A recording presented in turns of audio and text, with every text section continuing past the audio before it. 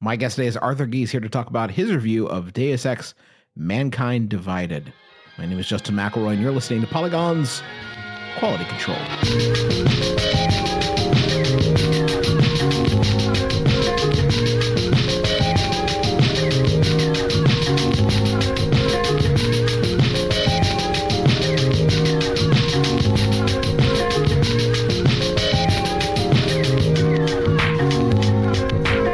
Hey Arthur, how you doing? I'm doing all right, Justin. How are you?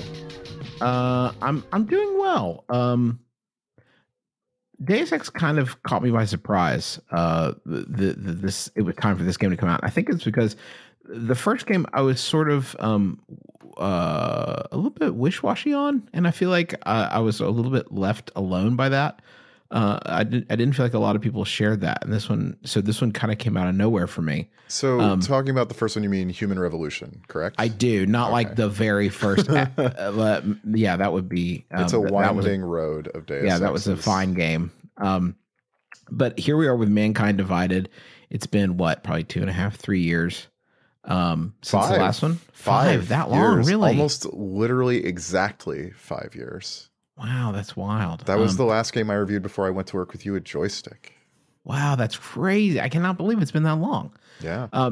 So structurally, if I was somebody who, let me tell you my problem with Mankind Human Revolution, and you can tell me if it has been addressed. The thing that bothered me about Human Revolution is this idea of being somebody who had these basically augmented superpowers, and yet being really limited in how frequently I could use them. That felt really limiting to me, having to rely on like consumables and stuff to use those powers. If I had to put a finger on it, that's what it was. And I know that's a silly thing, but is that system handled any differently here? I think it's a little more flexible in how you get to use your powers. There's still an energy bar that doesn't completely recharge, which I have in turn been frustrated by on occasion, but it's more likely to give you items you can use to refill it.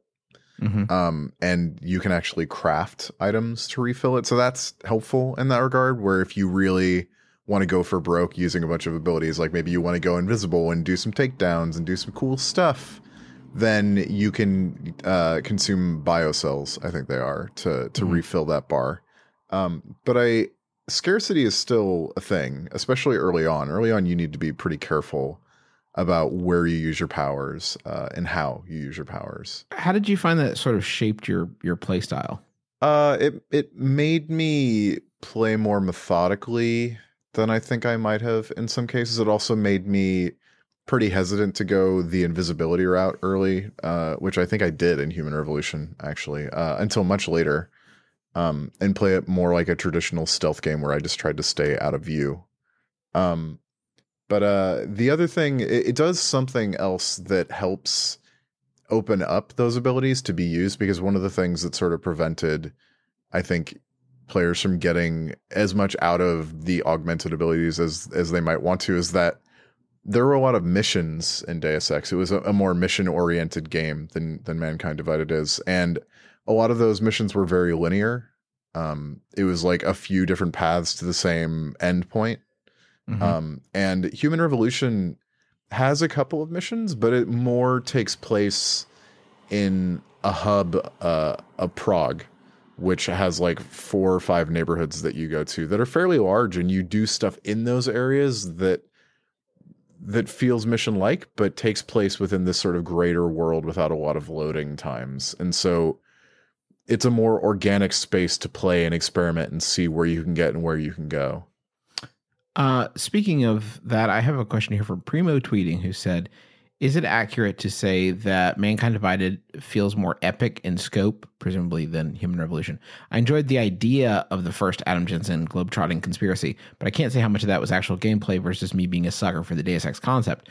One hallway full of bad guys kind of felt like any other, regardless of the country the game set I'm in. That was something that occurred to me. There's a neat sort of like 12-minute prologue video you can watch, which I wish all games did this, that recaps the events of the first game. And man, just seeing it all together like that reminded me of just like how sort of convoluted and sort of all over the place that story was. How does Mankind Divided stack up? So it's much bigger in scope of play, but in terms of scale, it feels a lot smaller, to be totally honest. Which is kind of a bummer because there's an implication, especially in the first half of the game, that you're going to go all over the place, that there's really key parts of this conspiracy unfolding just all over the world. And if only you could go to these places, maybe you could start to investigate it, but that just never really happens. I would estimate about 90% of the game takes place in Prague, much more so than took place in Detroit in the last one. And so there's this real sense that it's a much smaller game than Human Revolution is, to say nothing of the fact that it also ends much more abruptly than Human Revolution did. I have a question here about that from Andrew, who says, do you feel the abrupt ending is a way to move towards a game as a platform, sell DLC, or a mistake? In other words, if I buy the game, should I expect to shell out another $15, $30, $60 to get the full story, quote unquote? It's hard to say because right now the way DLC works in the game is that it's accessed from a submenu at the main menu as opposed to in the game proper. And it warns you when you're selecting that DLC that it could spoil stuff from the main plot. So that suggests to me that that is for side missions, or that is for experiments, not to continue the main narrative. And so in that respect, the way that they've constructed the base game really puts a damper on their ability to continue the story logically from where it ends, and from where you as a player have sort of leveled yourself up, and the decisions that you've made and the consequences that have occurred by virtue of those decisions have left the world. And so I don't think it was done this way so much to sell more stuff, so much as it feels like it just really wasn't done. And the comparison, I don't remember if I make it in the review or not, because it's been about 5 days now, is that it reminded me most of Halo 2, in that sort of very abrupt, brakes screeching, record scratching, wait, that's it sensibility that overcame me when I got to the end, because I couldn't believe it, because there are so few things that are resolved. John actually asked in your review, when you mentioned the endings, about how negatively did that impact your overall experience? I think it was by far the most negative thing I came out of the game feeling. I really enjoyed a lot of Mankind Divided, which is clear. I mean, I gave it an 8.5. But for all the things it does right, like that ending really put a damper on the way that I felt about it. And it kind of sours the way I feel about it right now, which is too bad, because during the game, I really liked a lot of what it was doing. I liked a lot of the places that they took the systems. In a way, it felt as influenced by BioWare RPGs as it did the Deus Ex series, as it did the game that Human Revolution was largely influenced by, which is a game called Vampire the Masquerade Bloodlines. And so game, it's such a good game. Such a good, unfinished, buggy piece of crap. And so, yeah, the ending put a pretty big damper on how I felt about it. So let's just as a thought experiment here, let's go to the clinic. Let's go to the Deus Ex clinic, and I tell you what my experience has been and what sort of like frustrated me from the jump, and you tell me help me to shape my play so that I can enjoy this game like a proper grown up. I'm in one of the very first missions where I have to get into a place where this fella is being held at gunpoint, and there's all kinds of guards. And so I can't get in the front door because there's guards blocking it unless I want to like just go loud. And that's certainly not how I'm playing. So I do this sneaky stuff where I like activate a platform and I climb up and I jump over some ceilings and I cross some scaffolding and I open a window and there are still a bunch of fellas in there just waiting to shoot me up. I don't really have the drop on anybody. I just happen to be on the second floor now. And I've tried the encounter a few times and like I can kind of get through it, but in a way that feels very sloppy and haphazard. And that's something that always frustrates me with stealth games, when I feel like I kind of fumbled my way through it and always ends up frustrating me. Is that something you sort of like experienced, and what am I doing wrong? So I think I played through that mission a couple of times. That's like as soon as you get out of the sort of cinematic that they debuted at E3 a couple of years ago.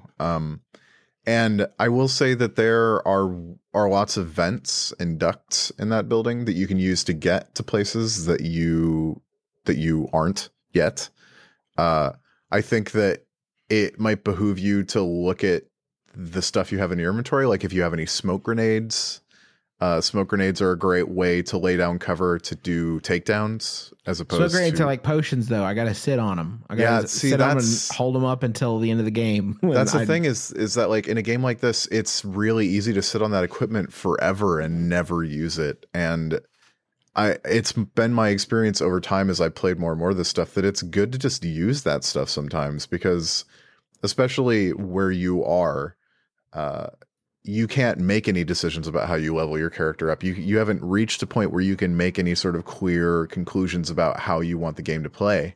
So if you've got equipment, you might as well use it, because I think that that's sort of what that part of the game is trying to explain to you, like what you have and how you can use it. Is it possible this is Deus Ex's way of telling me that I should be killing people? I don't think that it is, because I feel like more so than previous Deus Ex's, your capacity for violence is reflected in the way that the world responds to you, down to the point where there's a mission a little bit later on where you need to recover a thing, and it's guarded by police who you probably don't want to kill because that could cause some problems. And so the first time I did the mission, I went through and just knocked everybody out and got the thing without anybody seeing me. And then when I got back, I got called on it because the police were apparently reporting that they were hit by an augmented terrorist attack, because some augmented asshole came through and knocked every policeman within a 3-mile radius out. And so that really made me rethink the way that I was approaching things, because all of a sudden it became a thing where I had to consider the way the world might respond to me and what that might mean. And that where you are is not the last time you're going to have to deal with the dudes with tattoos. Like, you're very early in the game, and there are a lot of complicated social interactions that will happen over the course of that game. So, see, I always feel like if I don't knock everybody out, then I'm going to miss some loot that's lying around, scattered on the ground. I mean, people don't carry a ton of stuff. The thing that I would be worried about missing out on, and sometimes felt like I lost out on, was the pocket secretaries. I'm a big fan of the pocket secretaries, Justin. I want to know passwords and whatever. Yeah, and also just like emails. I just want to read people's emails. Sure, like all day. Just there is an economy in the game where you can like collect whatever bits of detritus you have and sell them, and it is very hard for me to overcome the urge to just pick up every loose piece of crap that I find and sell it for minimal amounts of money. Play how my dad plays Oblivion. Yeah, and I was the same way until finally you just realize, God, my inventory space is not very big. And I think that's just a game design thing. They want you to make choices. They want you to have to decide how you're going to do a thing and sort of stick to it. And it's annoying at first, but eventually I got accustomed to that system. And honestly, again, you're so early on in the game that anything you pick up is going to be largely meaningless unless it's a weapon that you really like. Jameson asks, there were a couple of infuriating difficulty spikes in Human Revolution. Did they even it out this time around? I haven't really noticed any particular difficulty spikes. The game I didn't find to be especially hard. I did play a lot of trial and error because I played it like a stealth game, which means that you'd save and try something, and when it goes horrifically wrong. I'm assuming? No, I played on PS4 debug and Xbox One S retail. It's weird, the sort of half measure they have with saving. Like, you can save anywhere, but it's a little bit more cumbersome than you would want it to be, like for the kind of game that this is. I didn't really experience that so much, because the second you tell it to save, you can exit and it will continue to save in the background. You don't have to wait for it to finish. Interesting. However, the load times on console are bananas. They are really long. I would guess about 6 or 7 hours of my playtime was spent waiting for that game to load. Hachi-machi. Yeah. Cheeky asks, do you need to have played the previous games to enjoy this one? I don't think so, because as you pointed out, the introduction gives a pretty good idea of what happened before. And honestly, and let's be honest, it's not a good story. It's very deep, and they certainly try, but it's not something with a lot of like human connection that you're going to like feel the drama of the thing. There's a lot of like switching of who the antagonist is or in any given moment, and it's unclear for a lot of it who the good guys are and who the bad guys are. Even seeing the story condensed like that, I was like, okay, so wait, who do I hate? Like, I just tell me who I hate. I feel like that was sort of the point, though, and that's always sort of been the point of Deus Ex, is like, who do you trust? Who's really where on the hierarchy of this conspiracy? And I liked the story, actually, from Human Revolution, as convoluted as it often got and as messily as it ended, which is sort of a thing. Like, if you played the last game, there's a 4 in 5 chance that the ending choice you selected is not the one that they decided to make canon for this one.